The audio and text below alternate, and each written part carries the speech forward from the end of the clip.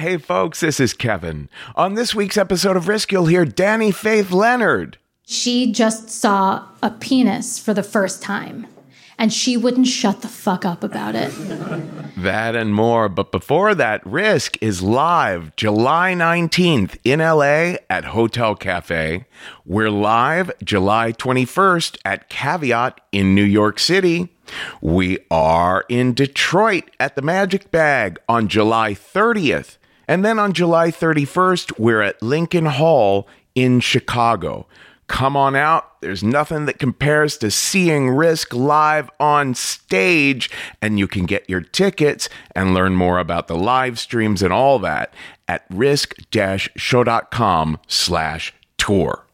Is your child struggling with a specific subject or need help with homework? Are they asking questions that you're not sure you can fully answer? IXL Learning is an online learning program for kids. It covers math, language arts, science, and social studies. IXL is designed. This program will improve your kids' grades. Studies done in almost every state in the country. The kids who had IXL are consistently doing better. Powered by advanced algorithms, IXL gives the right help to each kid no matter the age or personality. And it doesn't have to eat up all your time. One subscription gets you everything for all the kids in your home, pre-K to 12th grade. So don't miss out. 1 in 4 students in the U.S. are learning with IXL. IXL is used in 95 of the top 100 school districts in the U.S. Make an impact on your child's learning. Get IXL now. And listeners can get an exclusive 20% off IXL membership when they sign up today at IXL.com/audio. Visit IXL.com/audio to get the most effective learning program out there at the best price. Now here's the show.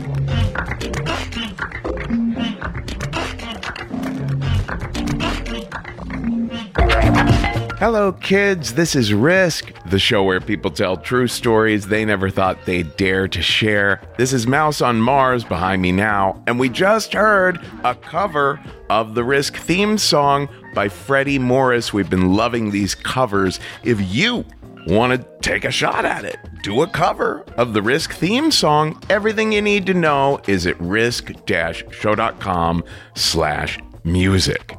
Now, we're calling this week's episode Schlongs. A great word, a terrific body part, and the subject of 2 fun stories. In a little bit, we're going to hear one from Brian Kett, who sometimes teaches for us at our school at thestorystudio.org. But first, a story that Dani Faith Leonard shared at a recent Risk Live show at Caveat in New York. Dani's fantastic show called Adult Sex Ed has upcoming performances in LA and New York, and you can find her on Instagram at Dani F. Leonard. Here she is now with a story we call I Saw the Peen.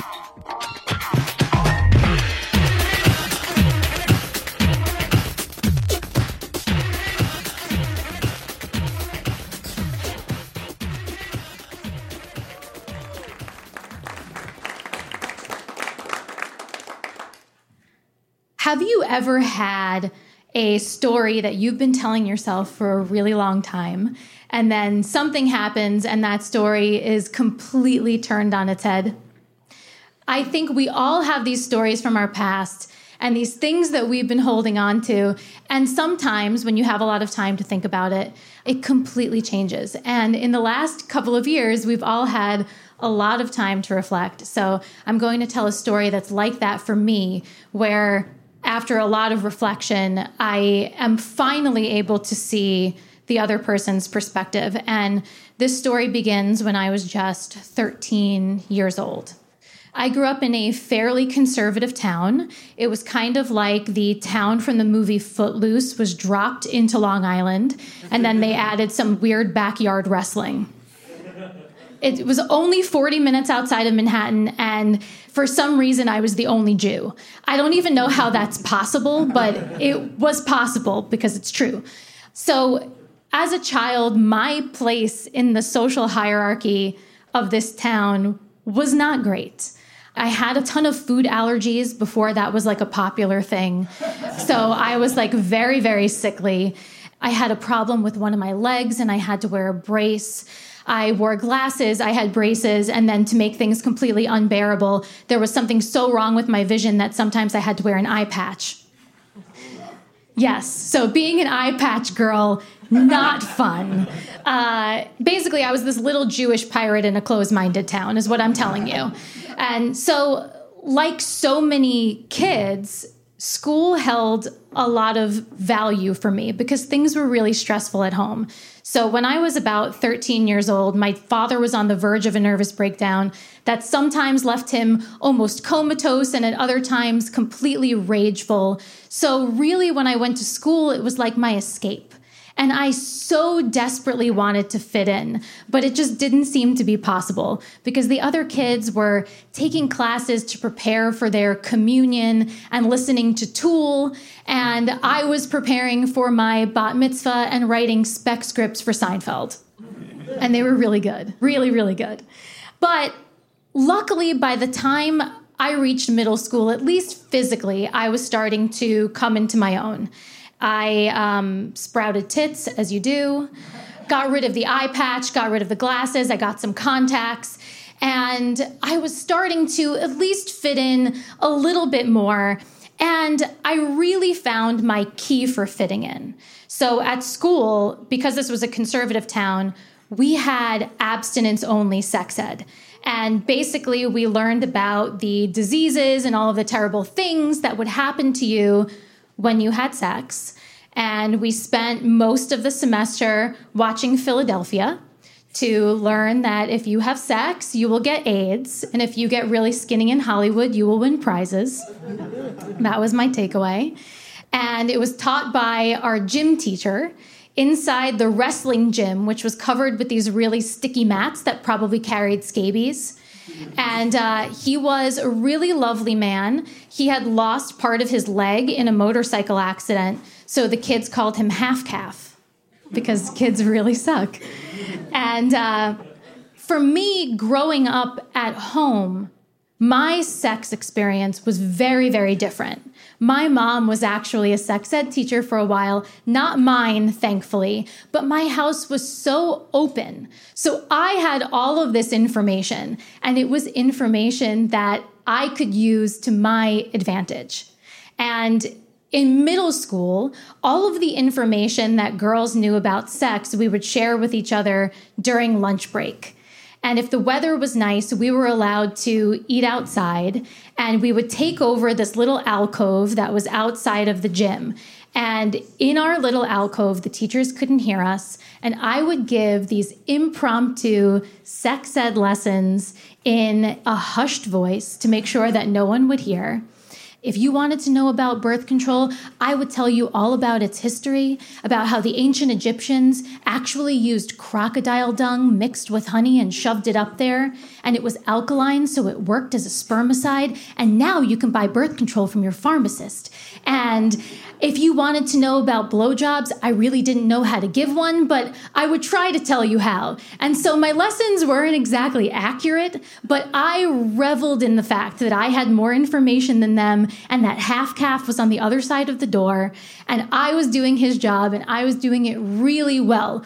But most importantly, I was becoming popular. And I did hit a little roadblock.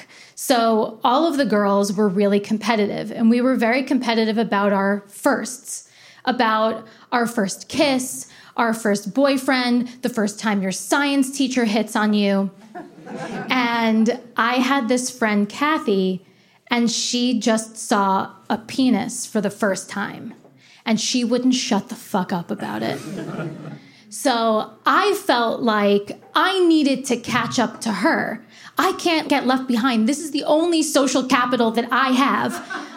I need to see a penis too. And I was really, really lucky because I was about to have one in close proximity. So given the climate of this town and like the general lack of culture, our school thought that we should do an exchange program with a town that was right outside of Stockholm, Sweden. And I was so excited that my parents let me participate. We didn't have an extra bed. We only had one full bathroom for all of us. But I found out that there was going to be a boy staying in my house. A couple of weeks later, we picked Frederick up from the airport, and to a 13-year-old girl, this boy, who was the same age as me, was an Adonis, 6'3", 100 pounds. His body is like a foot across from side to side, and I thought he was phenomenal. He had a blonde boy band mushroom haircut. He and his friends all wore neon windbreakers, like modern-day fuckboys in Bushwick. It was amazing. And the rest of the Swedes were really, really friendly, but Frederick didn't say a word. He was like a Viking mute. So we put on Ace of Base, and I swear he smiled. And so this first week that he was visiting, we did everything possible to get this kid to be comfortable. My mom made him meatballs. Maybe this was misguided, but we took him to IKEA. We had him read out the names of all of the furniture. Welcome to America. And, we played ABBA. We really, really tried. But if you've ever bought furniture from IKEA, you know how there's always a piece missing. That was the perfect metaphor for Frederick. There was just a piece missing.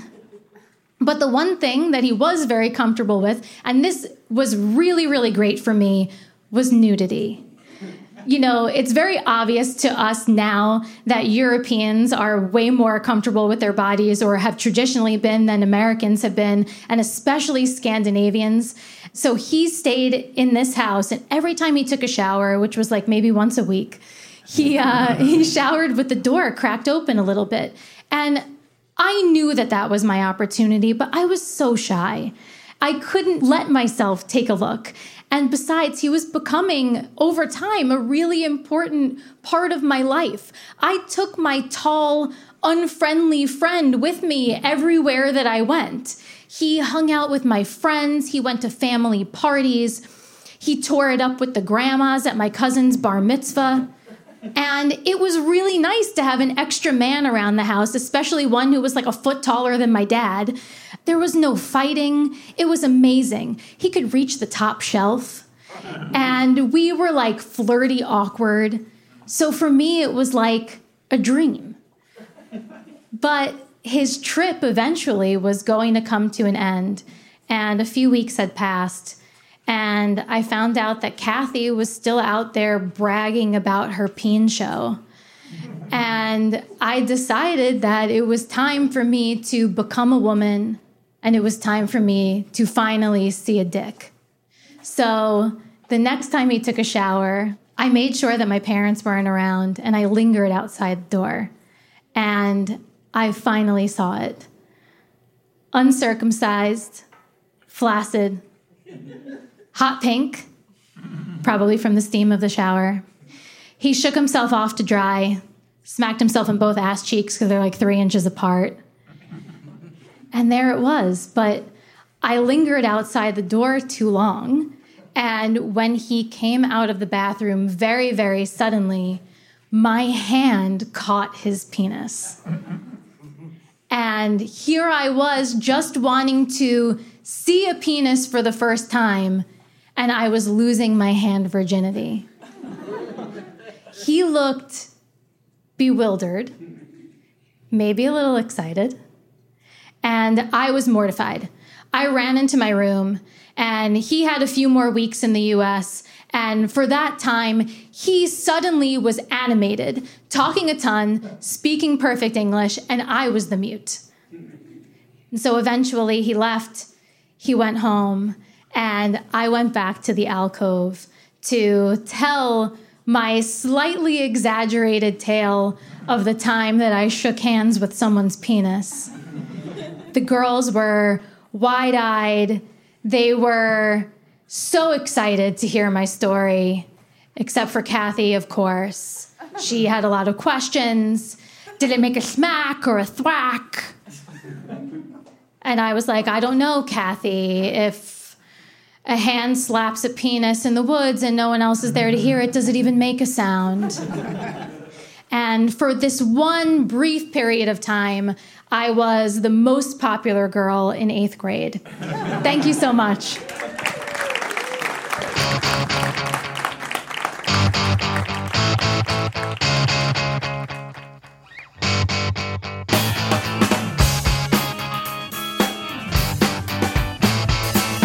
I woke up this morning with a bad hangover, and my penis was missing again. This happens all the time. It's detachable. This comes in handy a lot of the time. I can leave it home when I think it's going to get me in trouble, or I can rent it out when I don't need it. But now and then I go to a party, get drunk, and the next morning I can't, for the life of me, remember what I did with it. First I looked around my apartment and I couldn't find it, so I called up the place where the party was. They hadn't seen it either. I asked them to check the medicine cabinet, cause for some reason I leave it there sometimes, but not this time. So I told them if it pops up to let me know. I called a few people who were at the party, but they were no help either. I was starting to get desperate. I really don't like being without my penis for too long. It makes me feel like less of a man, and I really hate having to sit down every time I take a leak. After a few hours of searching the house and calling everyone I could think of, I was starting to get very depressed, so I went to the Kiev and ate breakfast. Then as I walked down 2nd Avenue towards St. Mark's Place, where all those people sell used books and other junk on the street, I saw my penis lying on a blanket next to a broken toaster oven. Some guy was selling it. I had to buy it off him. He wanted $22, but I talked him down to 17. I took it home, washed it off, and put it back on. I was happy again, complete. People sometimes tell me I should get it permanently attached, but I don't know. Even though sometimes it's a pain in the ass, I like having a detachable penis.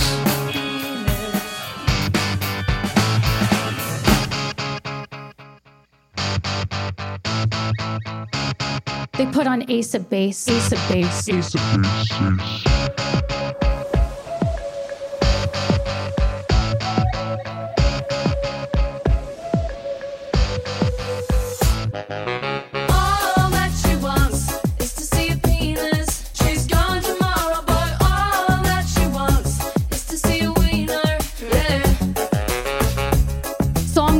In Sweden with free healthcare and a solid respect for science, and my school sets up an exchange program to figure out how the other half lives.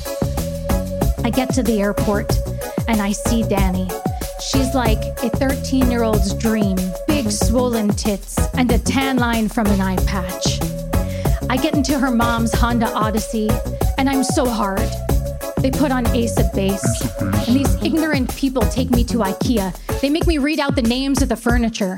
Billy Bookcase. I'm so fucking mad, and I should be. But I just keep thinking this one thing. By the end of this trip, this girl's gonna see my dick.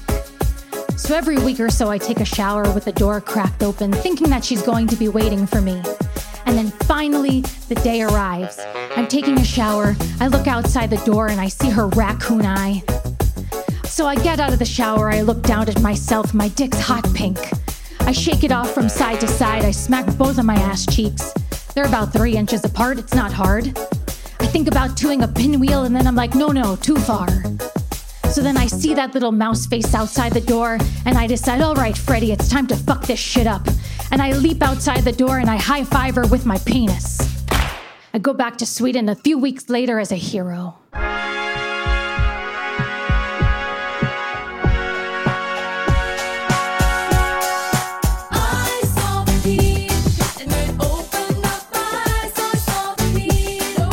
Drag you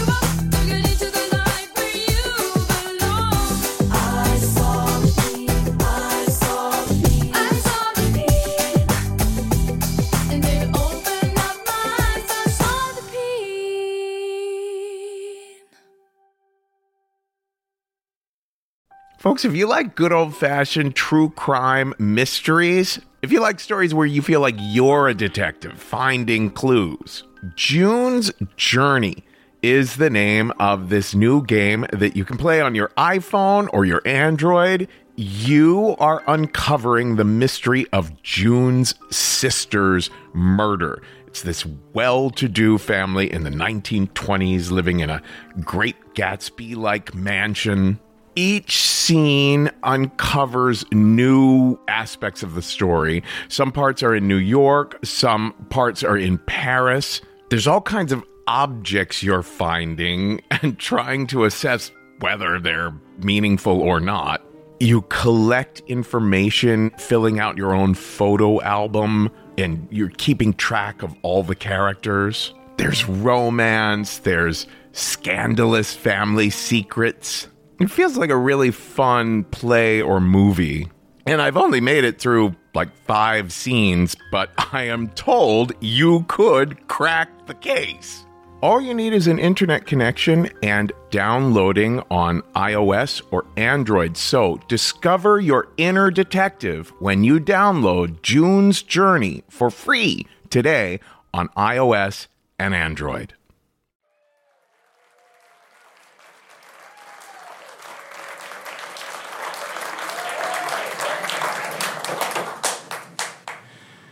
I am a pretty anxious person, and I'm especially anxious about my health. It's like I always just kind of manage to get in the way of my own well-being. And I can trace this. This kind of took shape back when I was in middle school. And I can really pinpoint this to 3 events that took place. And they're very innocuous events, but they really shaped me. It's that formative time. One was in 6th grade. One was in 7th grade, one was in 8th grade. So when I was 11, 12, and 13. And just to paint a picture, at this point in time, I weighed 88 pounds, and I had a bowl cut, and I wore jean shorts all year round, and I carried around a pocket watch, and like not ironically, I carried it around in the hopes that someone would ask me what time it was so I could just show them like an old-timey train conductor. And so suffice to say, none of these stories are about dating because that clearly wasn't even an option. And so, some anecdotes. In 6th grade, a kid in my class told me that sleeping on your back was bad for your spine, and if you did it, you would die. And this was before the internet, so I just believed him, right? There's no way to corroborate this, and I was terrified. And I said, okay, simple enough. I'm just never gonna sleep on my back again. Like, I can do this. So I'd fall asleep on my right side, and when I had to like change position, I would just like kind of whip my bowl cut over, and I quickly moved to my left side so my back wouldn't touch the mattress because I didn't want to die. And this went on for like years, and now I sleep on my back. It's quite nice, but I missed out, right? It's comfortable, but at least I played it safe in my mind, so it's kind of embedded right there. 7th grade, gym class, playing volleyball. The game is not happening. I'm standing off in the corner by myself. No one's nearby. I managed to fall down, and I fell down. I landed on my wrist, and my wrist really started hurting, and it kind of hurt more and more throughout the day. So when I got home, I told my parents, and they said, well, we better take you to get an x-ray. We don't know what's going on. So we went to the doctor, and the doctor took an x-ray, and he looked at it, and he said, quote, yeah, I don't think this is broken. And my parents were like, great, we're so glad we got it checked it anyway, better safe than sorry. The doctor's like, yeah, I'm glad you came in. And I was really worried about like long-term damage to my wrist for some reason. So I said, actually, doctor, I think it would be best if I had a cast just to play it safe. And in hindsight, I don't know if this guy went to medical school or if he had a degree or if we were even in a hospital, because he just looked at me, the 7th grader, giving out medical advice, and he said, yeah, okay, whatever you want. And so he started wrapping these wet strips of plaster around my wrist. And I was just reflecting upon this thinking, okay, this is great. I'm going to avoid all this long-term damage, and this is going to gain some notoriety for me at school because kids are going to sign my cast, and I really needed something because the pocket watch thing was not working out whatsoever. As I was reflecting on all of this, my hand started to feel kind of odd, and I looked down, and my fingers were all purple because he had wrapped the plaster way too tight, and it had dried, and it cut off all the circulation in my hand. And he saw this, and he freaked out, and he took that like buzzsaw, and he cut a slit up the front and up the back to relieve the pressure. But because I didn't need a cast, he didn't give me a new cast. He just held those two halves together with one hand, and then he wrapped my forearm in like 3 inches of medical gauze. And that's how I lived the next 6 weeks, with a broken cast wrapped like with this massive forearm. And no one at school signed my cast because no one even knew I had a cast. And when I got the cast off, my hand was still like tiny and my wrist was all shriveled like a mummy's arm. And it didn't bode well for me, but at least I played it safe. So it was getting a little more. And when I was in 8th grade, I was at my friend John's birthday party, and John's still one of my best friends. I talk to him every week, and he was an All-American swimmer in college. He grew up swimming. He's one of those pool kids. I've never been the pool kid. I'm not a great swimmer. There's the kids who are like touching the bottom of the deep end, right? It's like, oh, I touched it. Did you touch it? And I always be like, yeah, I totally touched it. I've never touched it. I've made peace with that as an adult. So we were in the pool. We were having a nice time. I was not touching the deep end. I was kind of just clinging to the side. And we got out for some birthday cake. And it was a sponge cake. It was quite nice. And I had my slice. And then everyone's like, we're getting back in the water. Everyone got back in the water. But then I remember that adage about waiting an hour to swim after eating because you might cramp up. And I had this fear lodged in my head of like, if I touch the water, my body's just going to seize up and just become like iron. I'm just going to sink down to the bottom of I'm finally going to touch the deep end. I'm going to drown. And so I'm like, I'm just going to wait this one out. So I waited for an hour while all my friends had fun. And then by that point in time, my swimsuit had dried. So it was like, you know what? There's only an hour and a half left to this party. I really don't want a wetsuit on the way home. I'm just going to change back in my jean shorts. And I'm just going to kind of enjoy from the side. So I didn't enjoy John's birthday party. I just kind of watched everyone have a good time. But again, at least I played it safe. So these things really made this formative impact on me when I was growing up. And now as an adult, there's so many more things that can go wrong all the time. But I try to do something about it. Like I wake up at 5 a.m. every day to try to exercise before I work because that reduces stress levels, right? 10 p.m. every night I'm in bed to get my 7 hours of sleep because that's going to reduce the risk of heart disease, right? The more you know. Even though I don't like these foods, like a few years ago, I started making myself eat tons of spinach and almonds, like all the time, because they're superfoods. I read an article. And so like every time I went grocery shopping, I'd buy 2 bags of almonds, unsalted, right, blood pressure, and I'd buy 3 bags of spinach, and I would sit there every week and just house them, just force feed myself to eat all of these, right, to help myself somehow. And I've been doing that for years and years. But in spite of all this, all these steps I've taken, last year, middle of the night, something happened, and I woke up to these sharp, radiating pains coming from my lower abdomen. Felt like I had drunk a cup of thumbtacks. And it's an odd thing because it's one thing to go to bed when you're not comfortable, when you're in pain, trying to sleep. It's something else to be jolted awake by pain that wasn't there, right? It's alarming. So I went on WebMD, which is my jam. Because you can plug in the most benign of symptoms, and WebMD is going to say that you have this rare disease that we thought was eradicated. So I plugged them all in, and WebMD said that I had a sexually transmitted infection, and I freaked out until I remembered that you have to have sex to get one of those. So it's a technicality. This is in the middle of the pandemic. I hadn't so much as shaken anyone's hand for a year. And I was thinking about it more and more. And even before that, dating prior to that just involved meeting someone for coffee and then, talking to them about where they parked and where they drove from and then saying, sounds good, and then never seeing them again. So it was not a sexually transmitted infection whatsoever. And I dug around a little bit more. And WebMD said there was also a slight chance that it was a urinary tract infection, which I didn't know men could get. But it's possible, right? Some can. So I'm like, okay. Next day, my doctor, when the office opened, I called them. But they were busy because they had a lot going on. We all had a lot going on. I understand I'm going to play it cool. I'm going to wait for you to call me back. And while I waited for them to call me back, I read about how if they're left untreated, urinary tract infections can cause kidney failure. And I started to spiral a bit. Because every few hours, this pain would come back and I would double over and I would just imagine my kidneys shutting down, just sitting in my apartment by myself. And it was like I was living with a time bomb. I didn't know if and when it was going to go off again. I convinced myself, yeah, okay, that's got to be the last time. And then it'd come back worse than ever. And this went on for 3 days, just me waiting for them to call me back. And finally I said, enough's enough. I got to do something about this. So I went to a walk-in clinic really close to here, actually. And I walked in, and it was super nice. There were all these leather couches and these chairs and all these pictures on the walls, these big portraits of all these smiling people who were super happy because they just got their ointment or whatever it is. The whole vibe of the place just said we are going to overbill your insurance. Don't even worry about it. So I walked up to the receptionist, and she was behind the plastic shield, and she had the mask, and she had the face shield on because we live in this waking nightmare. And I went up to her, and I said, "Hi, I'd love to see a medical professional." And she goes, "Of course, what about?" And I said, "I'd rather not say, it's kind of personal, so if I could just see someone." She goes, "Yeah, that's fine, but I need to know what to tell them." And I said, "But I want to tell them." And we went back and forth for a bit until she said, "I can't let you see anyone until you tell me what it's about." So I said, "Okay, fine. I believe I have a urinary tract infection, even though I know it's rare in men. I know it's not a sexually transmitted infection because I haven't had sex." And her silence still haunts me. She just stared at me and wrote down just a few words and just handed it off, and I was ushered back into an examination room. So I went in. I sat on the table. I sat on top of the paper because that makes it sanitary somehow. And I was there for about a minute when there was a polite little knock at the door, and the doctor walked in, and she just beamed. She was wearing a mask, but you could tell she just radiated positivity. Right? Her eyes were huge. Her face was like 90% eyeballs, right?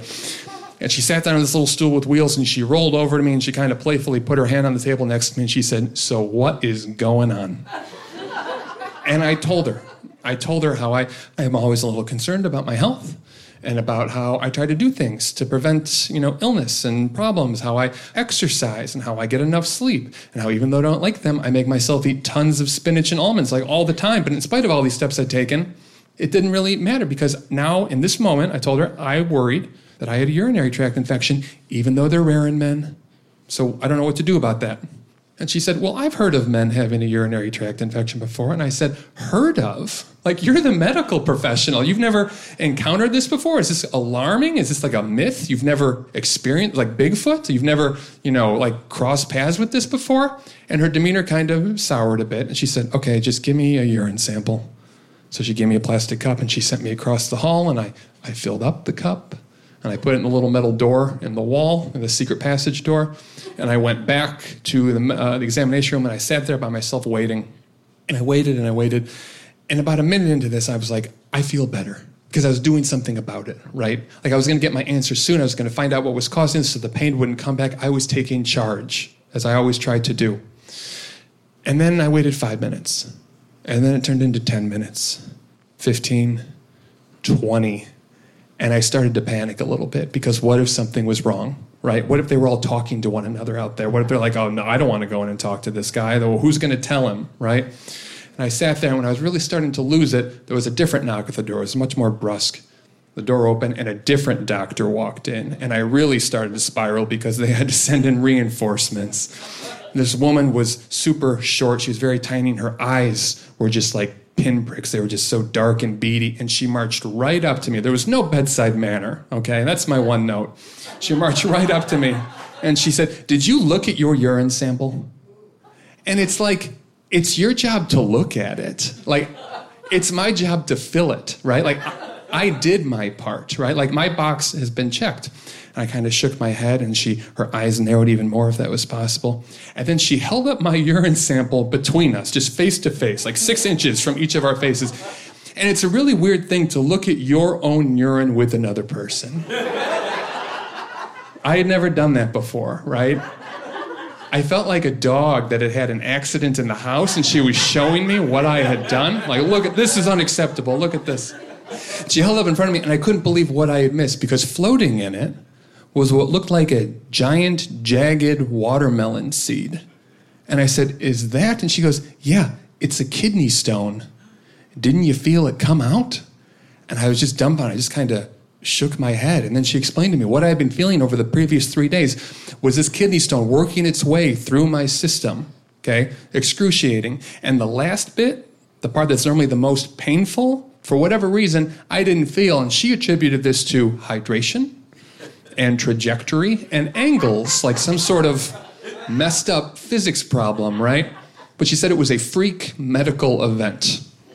And I kind of took all this in. And then she, as I was processing this, she said to me, "In all my years, I have never had someone come in complaining of pain due to a kidney stone, be told to give a urine sample, pass the kidney stone into the urine sample, the same urine sample that we were going to analyze because of the kidney stone pain. That has never happened. It never will happen again. But you are so very fortunate because now we know what this was. You know the pain's not coming back."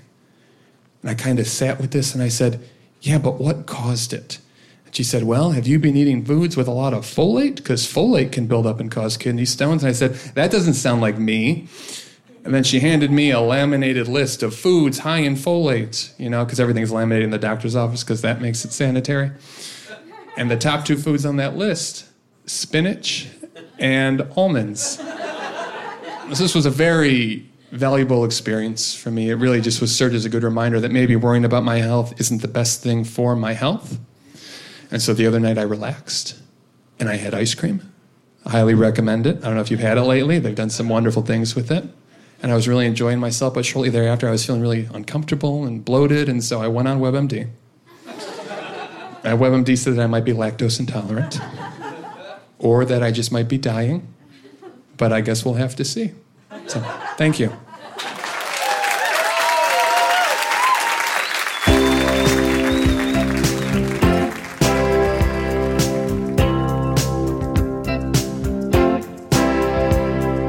Baby, when I met you, there was peace unknown.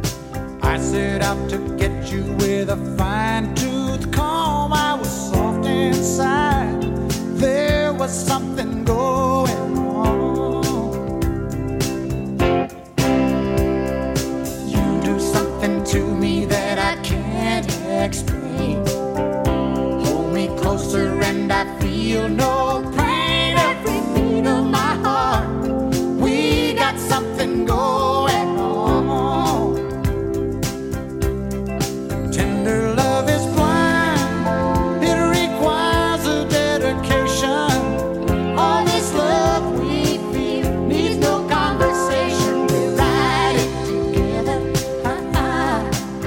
making love with each other. Islands in the stream, that is what we are. No one in between. How can we be wrong? Sail away with me to another world, and we rely on each other. From one lover to another.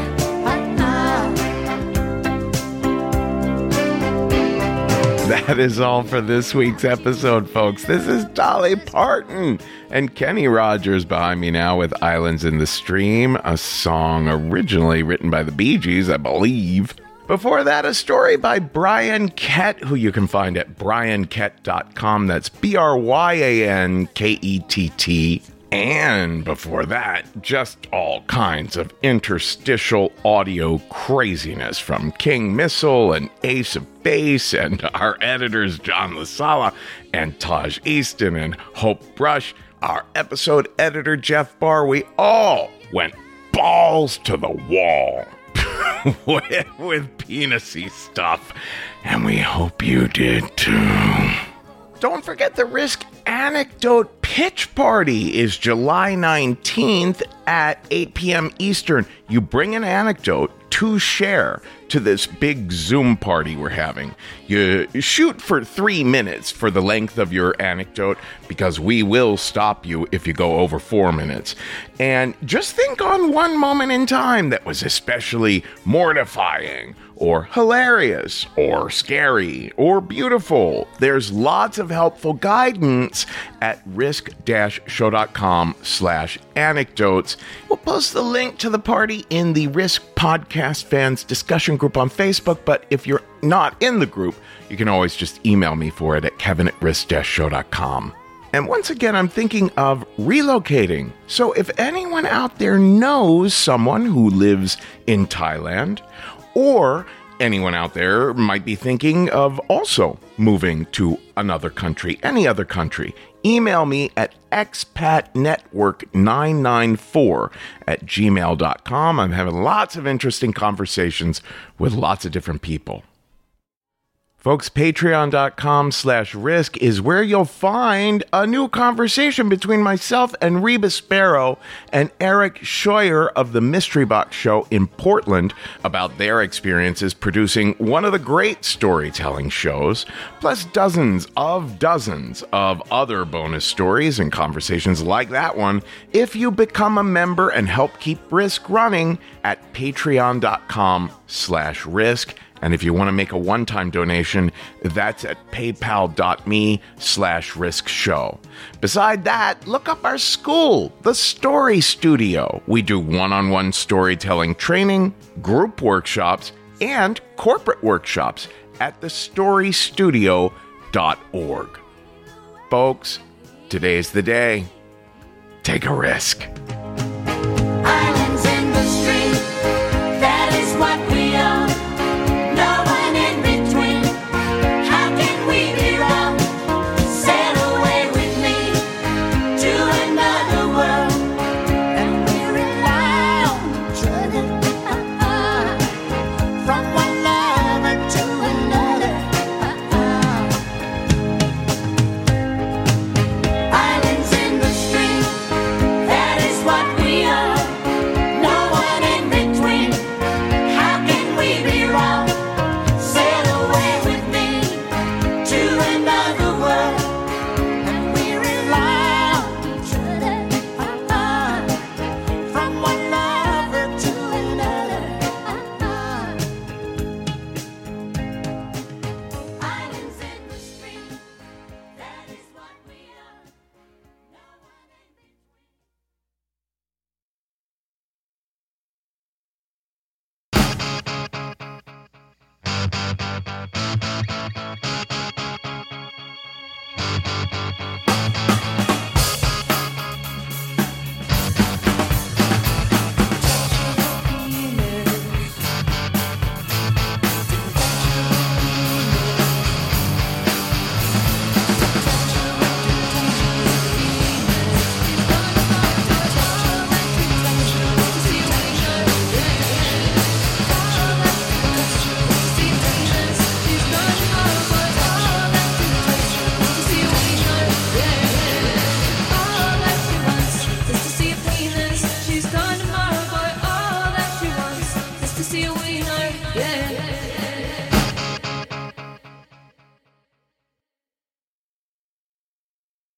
I saw the peas.